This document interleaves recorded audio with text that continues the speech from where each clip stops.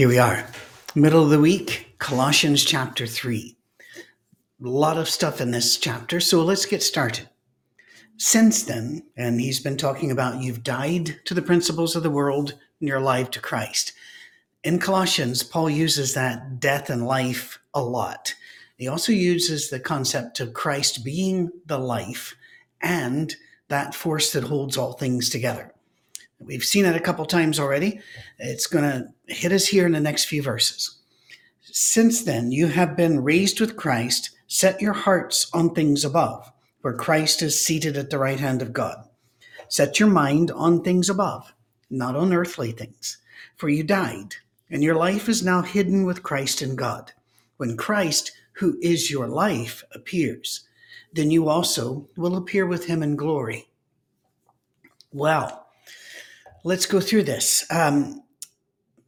Where you look matters. Where you've got your eyes matter. And I may have told this story before here. I've certainly told it in seminars and sermons through the years. But back when Cammie and I were newlyweds, my father had an old plane and we went in half with him, just a few $1,000s, and then a few thousand more to get it to where it could fly. Just a two-seater, fabric-winged, metal body, an air coupe, ER coupe. So we got it flying, and that my dad was already a pilot, so it was my turn to take lessons. There comes that time where, as you are flying about, you know that you've really got the basics down, and that you're good at what you need to know so that you can learn further. And there's this little ceremony. You'll just be touch and go, and touch and go. And then the instructor will climb out and say, take it on your own. And now you have soloed. You've gone on your own. Well, that was on this day. We all knew it. The instructor knew it. I knew it. That's where we were headed for. Just needed to get one more thing down. So he brings me around to land it. And we come down and we bounce a couple times. And he says, full power, take it around. We did that maybe 3 times. Honestly, it felt like 20, but probably 3 times before he said, oh, I see what you're doing. He said, you're looking in the wrong place. And I said, what do you mean? He says, you're looking down. I said, well, down is where I'm going. I was aiming for down. He said, no, you don't look at where you're going. You look at where you want to be. And he said, look at the far end of the air, of the runway. Well, I thought that was ridiculous, frankly. And how in the world could that help? You already know the story, how that's going to end up. It helped. I greased every landing after that. Where you put your eyes matters. We, as men, we know that we're attracted by color, light, movement, and beauty. And where you put your eyes matters. And we should watch where we put our eyes. Women, I'm sure you've got some of the same issues, but I cannot speak for you. But I will say this. You've heard perhaps in business that if you aim at nothing, you'll hit it every time. Where you aim and what you're going for really has profound effect. If when you wake up in the morning, you're just trying to survive, or if you have, of course, any nefarious intentions, or if you want to get one deal over on this other fellow, or that's going to direct your steps. But if your eyes are on Christ and at every situation you say, where is the Jesus in this? Where's the opportunity for the Spirit to move here? Or if he is moving, how can I join him in this? Well, it changes everything. In fact, he comes right back here to earthly things. You died.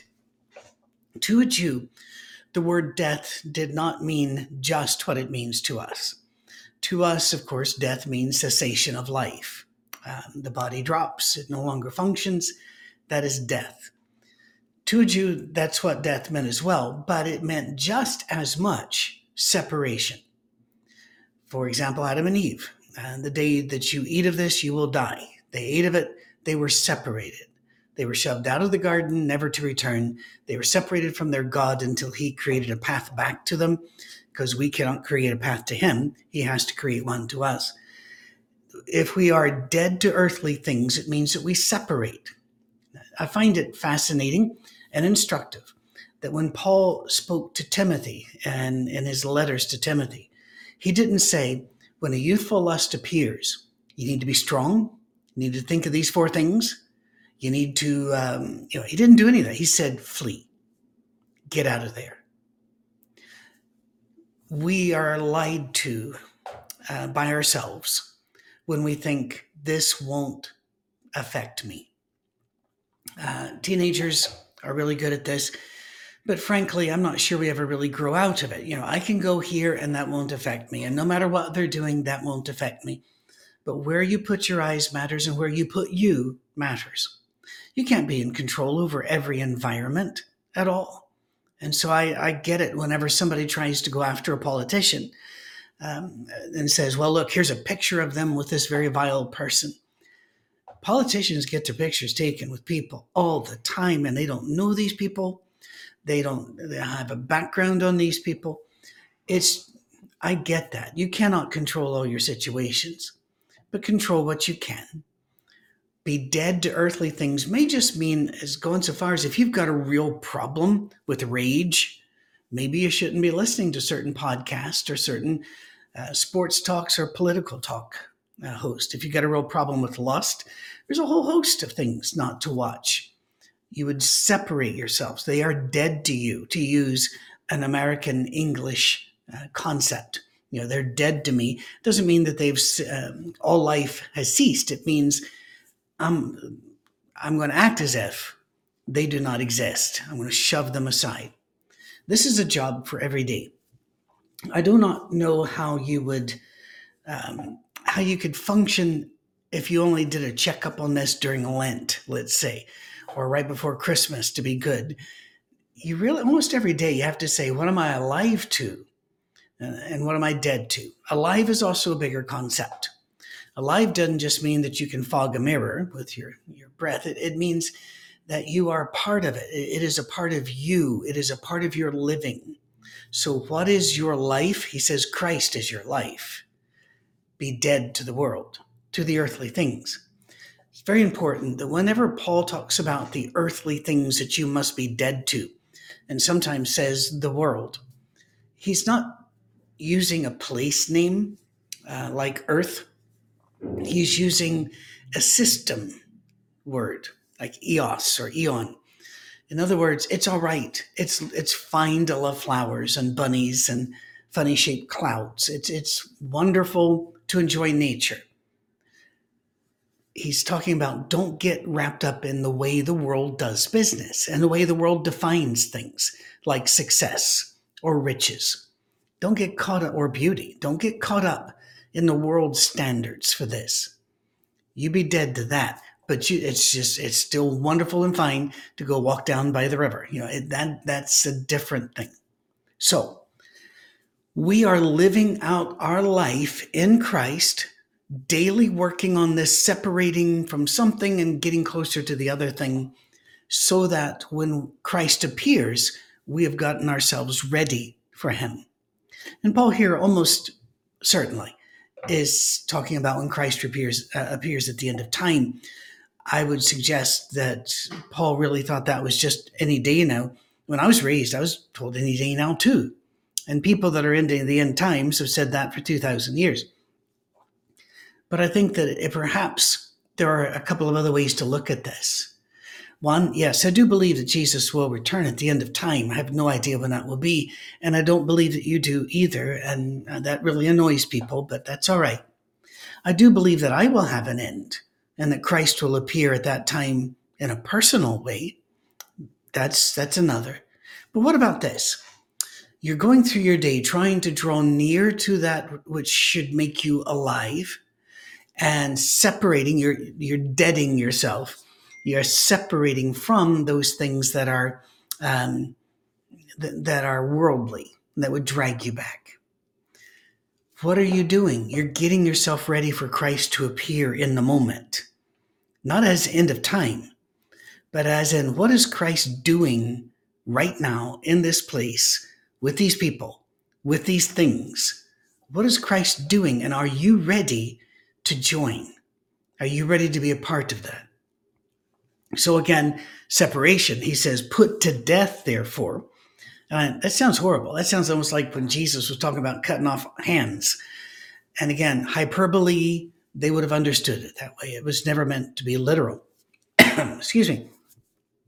Put to death sounds very violent, but it's rather like that flee youthful lust. It's a forceful, won't be easy. But put to death, therefore, whatever belongs to your earthly nature. Now, that's the way that the NIV reads, and I don't care for it. I like the NIV by and large, especially the 2011 edition. However, it is not perfect. I'm not, you're not. We all understand that. Human beings work on things. And every time that they saw the word flesh, they would put it earthly nature, really going off of it was a Catholic doctrine, but it's become a Protestant doctrine as well. And that is the fallen nature of all things, including nature and you. And so they use this earthly nature. I'm not real happy with that kind of, I think it's okay just to say we have some control and we have some nature, we have drives, and we have situations in which we find ourselves. Make the right choices. Make a good choice with what's going on with what you've got. So he said he gives a list of things to stay away from. Sexual immorality, impurity, that's a big word. That could be your motives in business. Lust. Usually we look upon that as a sexual drive or a feeling, but a lust can be a jealousy, an active jealousy where we are, wanting what someone else has in a way that, we're not wanting to work hard and have nice stuff. We just don't want that guy to have it. We want to have it. One of those type things. It's desiring what doesn't belong to you. All right. And that's a real tricky one. I think all of us have trouble with that form of lust, if we're being honest. And then sexual, we did that. So evil desires and greed, which is idolatry. And he put that all under one. You end up worshiping what you look at and what you draw near to. You end up, that becomes your God. No matter who gets the lip service, the heart and the mind is directed in another way. And by the way, I read these things and I squirm because I too have to fight to keep my eyes where they belong. To keep remembering, all right, this is who I am. This is what we're supposed to be doing. No matter how that person treated me, I'm looking for the Christ in a situation. Oh, it's tough. It is. But that's our daily job. It's what we're supposed to do. He warns us. He says, because of these horrible things he just listed, the wrath of God is coming. And you used to walk in these ways in the life you once lived. But now you must rid yourself of all such things as these. And so he makes another list. Paul was really into list in Colossians, and he's done that before. 1 Corinthians 12, Romans 12. He will do a list. And so here comes a list. Get rid of all these things. Anger, rage, malice. Those all kind of sound cousins if they're not the same. So he just covers all of it. What would it be like going through life without anger? Without malice, without rage? The world would be terrified of you. They'd think you're a freak. Because to the world, you're supposed to be outraged at what they are outraged at, he said, ending a sentence with a preposition. And if you're not, then you're a very bad person. And whenever you get caught in one of those, it's a very natural thing to be outraged back. And there's a whole cottage industry of people who spend their days being outraged on behalf of other people who aren't outraged. But you kind of ride to the rescue anyway, and you're outraged for them. He says, put it aside, put it to death, get rid of anger, outrage, or rage, malice, slander. Oh boy, there goes Twitter. Filthy language from your lips. Filthy language. When I was a boy, that covered everything. We couldn't even say gee or golly. because those are, and they are, they're replacements in the language for the names of Jesus and God. At least that's how they started. It's rather like goodbye actually is a rushing of the way we used to say God be with you. And God be with you, shoved to goodbye. It's one of those things that meant something then, doesn't mean something now, but we weren't allowed any of this. And filthy language would be to talk about anything sexual, obviously, but then any curse words, all the way down to those, golly gee whiz type things. I think filthy language covers some of this, but I think it's anything that'll tarnish your robes. Doesn't have to be the F word constantly, which is one of the most boring things ever. And it just amazes me that people use it, and the comedians will use it, and the whole crowd will go, I'm going, really? You haven't heard that 50,000 times already? This is not new ground, one is telling here. Anyway, it doesn't have to be the F word. It can be an attack on somebody else. It can be a blog post or a Facebook post against another church, another minister, or another your neighbor, because those things tarnish you. They don't clean you up. So filthy language could mean anything which doesn't have Christ in it. Well, there's more. Do not lie to each other, since you've taken off your old self with its practices and have put on the new self. Now, here's another image he gives you. Dead and alive is one. Now it is put off, put on. And that those of us that are of a certain age, many years ago, there was a movie called The Karate Kid where Mr. Miyagi puts him through all kinds of different things, and he doesn't realize he's being trained. That, wax on, wax off type thing. Look it up, kids. Ask your grandparents. In the scripture, and especially in Paul, there are a lot of put off, put on, put off, put on. So have a look at those. Just Google that sometimes, or run it through your search engine. Put off the old self of the practices. You put on the new self, which is being renewed in knowledge in the image of its creator. Look at it this way. If I decided I wanted to change the oil in my car today, I would not be wearing this. Well, this is not an expensive sweater or shirt. It is not one that I want to get oil and dirt off the garage floor ground into it. Paul's saying, all right, you've put on Christ. Let's not do things that'll mess up your new clothes, the new way you present yourself. Too many Christians behave very unchristian toward others and then wonder why the churches aren't full. Well, maybe we've used our new clothes in the wrong way. Maybe. Here he says, there is no Greek or Jew, circumcised or uncircumcised, barbarian, Scythian, slave or free, but Christ is all and is in all. This would be the opposite of a racist, because he's saying, no, you don't get to lie to people because they're not lesser than you. You see, you can't mistreat people until you believe that they are not your equal. And if they're not your equal, if they are lesser than you, you can shoot them for their shoes. You can drop a bomb on them because they have a different flag. He's saying, no, with us, it doesn't matter who the other person is. It doesn't matter who you are. If you've got on the clothes of Christ, you behave in a certain way toward everyone. I was reading, actually today, a biography of Woodrow Wilson, who was, I believe without any question, the most racist of any president ever.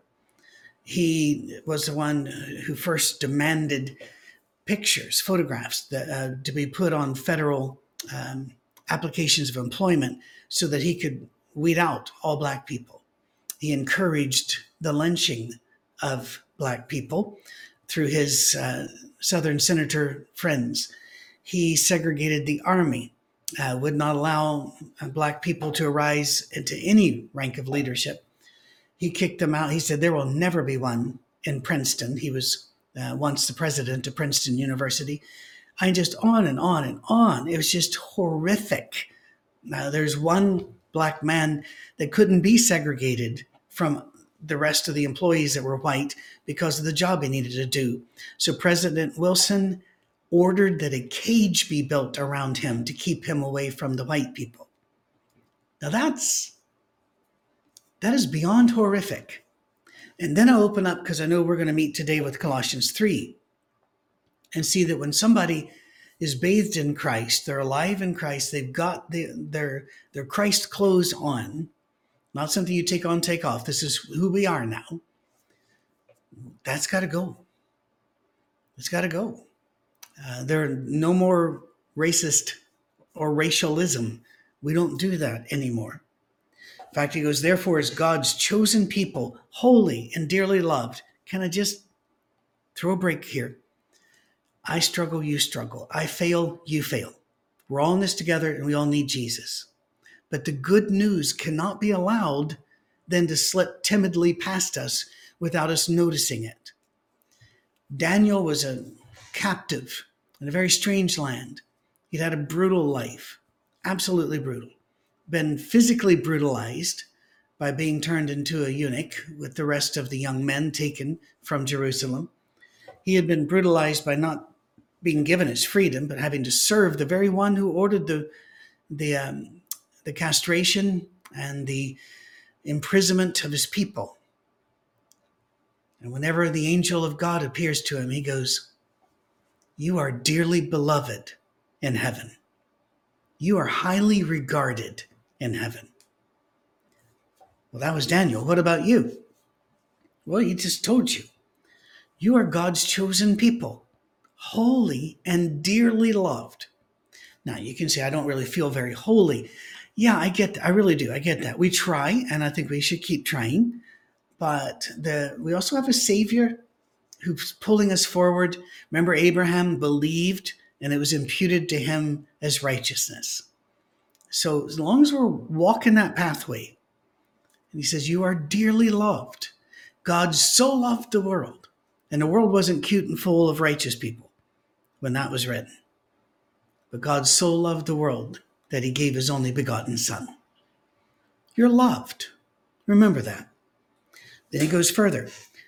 Bear with each other. I like that he used the word bear with. The ice maker is going to clunk here. Bear with each other.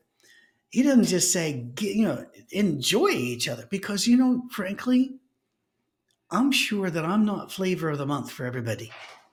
And you might not be flavor of the month for me. And we may not be able to hop in a car and take a 10-hour trip without one of us jumping out on the interstate, because our personalities are different. The way that we spend our time, what we want to talk about or not talk. All of these things are very unique to the individual. So Paul is saying, it's not always going to be easy. Bear with each other. Bear with each other. Forgive whatever grievances you may have against one another. Notice he doesn't say, as soon as they repent, forgive. No, when you forgive, well, I'm going to back up. If you are waiting for them to apologize and repent before you forgive them, they're in charge. They're in charge of your heart. They're in charge of your thoughts. It's much easier, really, just to forgive them and say, my life no longer is dependent upon whether or not I receive a message from someone. I'm just going to forgive them and move on and live my life. Goes further. Forgive as the Lord forgave you. Oh, there's a standard. That's an amazing standard. It's kind of like Romans 15, verse 7, where we are to accept one another as Christ has accepted you. I think I told this before, perhaps. One of my deacons at a church I served years and years ago came in very upset, and he had tried 3 or 4 times to set something up, and every person who had said they were volunteering and going to help him just didn't, or they'd show up once and not again. Now, this was not a bad person. This is a good person. This is a person that wouldn't have driven off volunteers. It just, these people all had something else to do or forgot about it or whatever. And he wanted to resign and just be done with it. He said, I'm just done with it. He looked at me and he goes, how long do you put up with this before you're done with it? And I wasn't very fair, but I was using this standard. I looked at him and I said, I think you should give everybody as many chances as you want God to give you. And I do believe that. It's a high standard. None of us are always going to make it, but when we realize we've not made it, then we need to re-engage and work on it. We shouldn't become so comfortable. We just say, well, that's me. No, we need to forgive because we want to be forgiven. And Jesus absolutely linked the two. The scripture also links mercy, that if you want it, you've got to give it. Well, over all these virtues, put on love. Love has got to be the capstone. We've talked about that before because the Bible is just full of comments saying love trumps everything.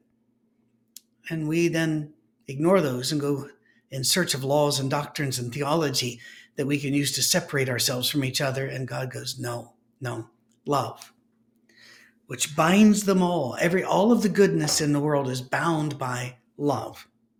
Let the peace of Christ rule in your hearts. Since as members of one body, you are called to peace, and be thankful. A tribe in which I was raised, a religious tribe, anytime they saw the word one body, they would then use that to bash the other churches by saying we are to be one body, no denominations. We're not a denomination, we're the church. And it would just go on and on. Completely out of context here. We're already in the one body. We're just supposed to act like it. We're already there. Just act like it and be thankful. We're called to peace. And then this next passage, let the word of God, word of Christ dwell in you richly as you teach and admonish one another with all wisdom, and as you sing psalms, hymns, and spiritual songs with gratitude in your hearts to God. Now, many of you know where I have to go here. I was raised in a church that would not use instruments, and in fact believed using instruments was willful sin against God. It was not out of ignorance, because our teaching was that any honest individual could read the scripture and come up with exactly what we came up with, which was completely untrue. But we told ourselves that so often we believed it, and I taught it. I absolutely taught it. Preached it, taught it in people's homes, believed it, until I started paying attention to, well, wait a minute. What would happen if a Bible just showed up at the foot of some, let's say Slovenian shepherd on a mountain who had never really known anything about God or scripture? It's in his language and he reads it. Would he come up with what we came up with? And answer again and again had to be no. They would use this as saying, all right, it says that you are to sing psalms, hymns, spiritual songs. Doesn't say sing and play.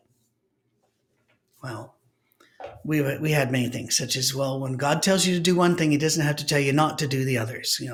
When he told Noah to use gopher wood, he didn't have to tell him don't use oak. He told him gopher, so that's all you get to use. That's the way we read this as well. He said sing, so that's all you can do. It's not the way the Bible works. It's not the way language works. It's not the way. It's they want to be a Mandalorian here, but this is not the way. Let the word dwell in you richly. So what's with the singing all of a sudden?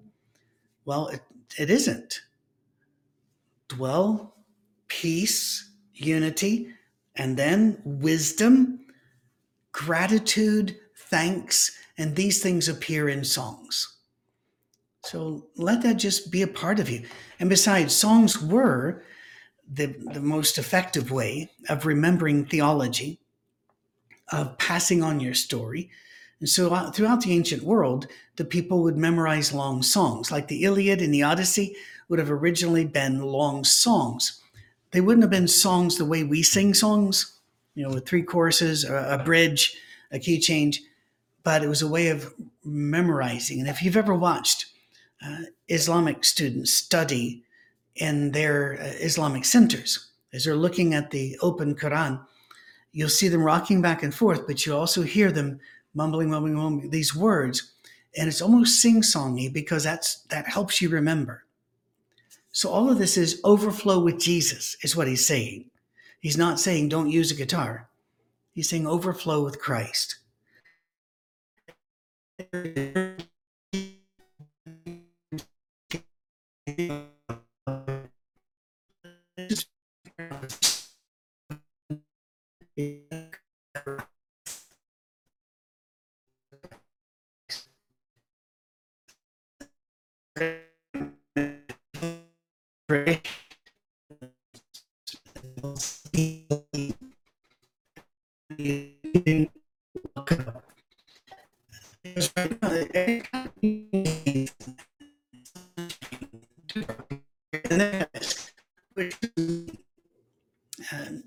Understandably so. Here we go. Wives, submit to your husbands as is fitting in the Lord. Husbands, love your wives and do not be harsh with them. Children, obey your parents in the Lord, for this pleases the Lord. Fathers, do not embitter your children, or they'll become discouraged. This is kind of Paul slinging a lot of stuff out there right now, and it's almost shorthand.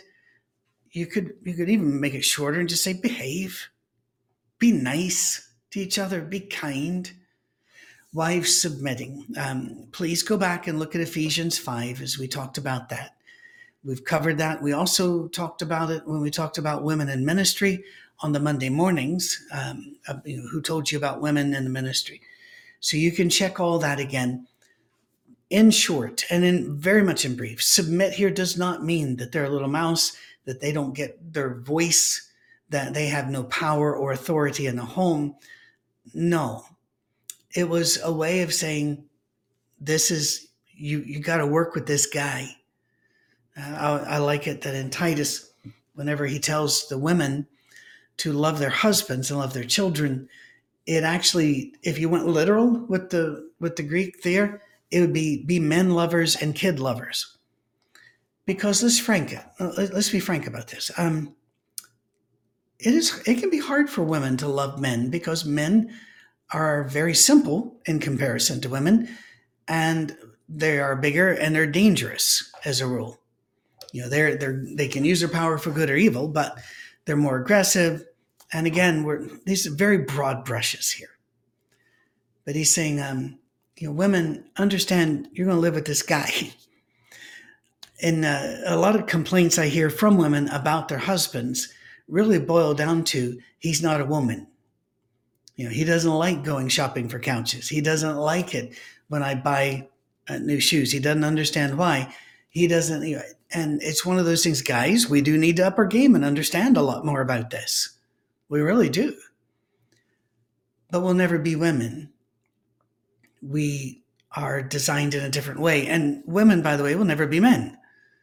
And again, that's a controversial statement in our society now, but we're not talking about that. We're not talking about all that's in the news, right? We're just talking about our house. In our house, husbands are to love their wives. And don't be harsh. I'd be really harsh if I walked in and said, honey, I've decided that we need to live in out of a hat here, all right? What is that, North or South Dakota? North Dakota, I think. And we're going to move to North Dakota. And my wife goes, whoa, we have a house here. We have a life here. Our grandchildren are near. And I go, hey, woman, pack. That would be sinful on my part. It'd be sinful for me to act like I'm listening and have no desire to shift a thing I plan to do. I need to walk into any decision thinking, how will this affect her, the woman I love? Will it still steal her peace? Will it cause her sleepless nights? Will it isolate her? Will it put her in harm? Will she feel her security be taken from her? Will she still be around her community? All of these things. To not do so would be harsh. So nobody here is given the job of being the boss. It is a learn to work with each other. And ladies, sometimes you need to understand that men are very, very simple. We have a very point action thought. We see the bear, we kill the bear. And so you have to be gentle with us as you try to reach us. And some things we still won't get. My wife's an interior designer, has all of the highest credentials. She is a delightful person, and she tries to explain to me what she's doing. 43 years on, I still don't get it, but I admire and respect her. I'm not going to be harsh, going, I don't want to hear that. No. And then children, obey your parents in everything, for this pleases the Lord.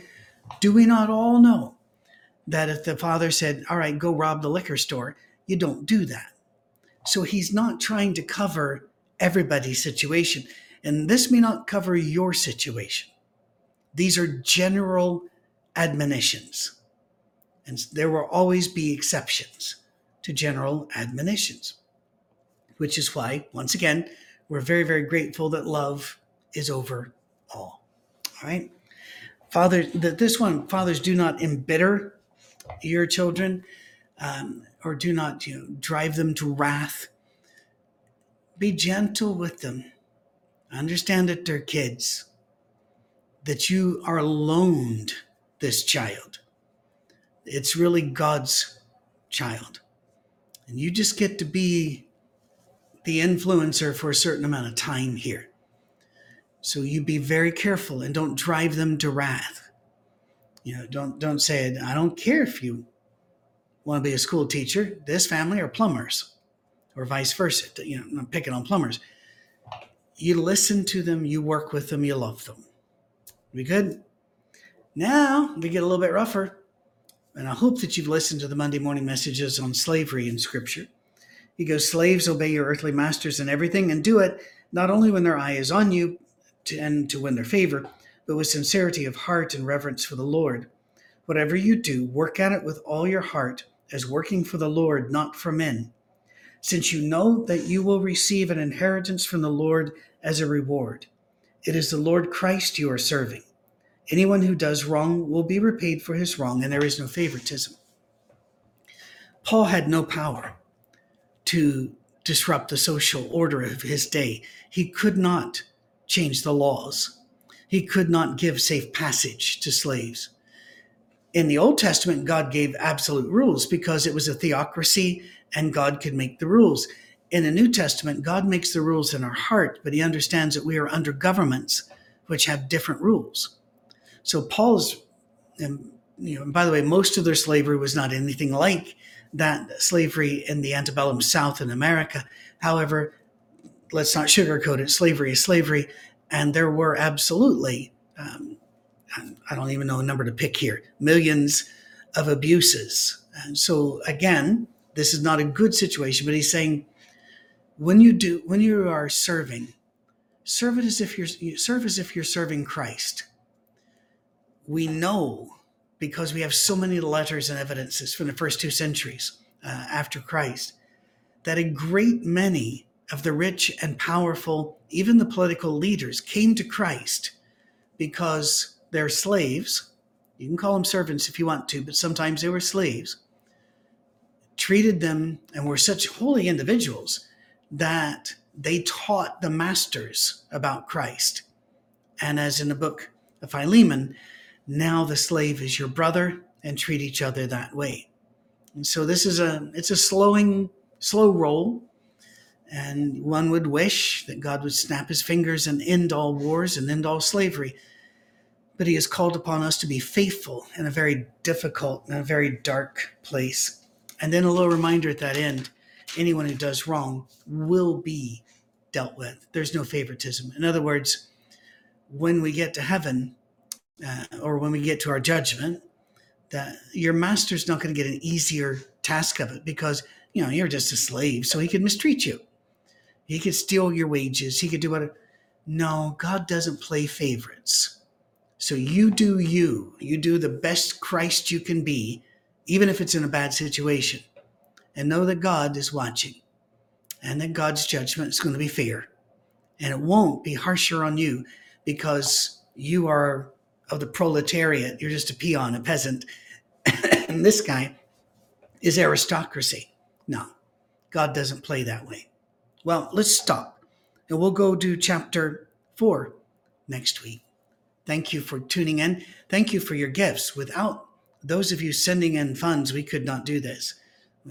You keep our lights on. You keep us fed. Thank you. God bless you. If you have questions, Patrick at oursafeharbor.com.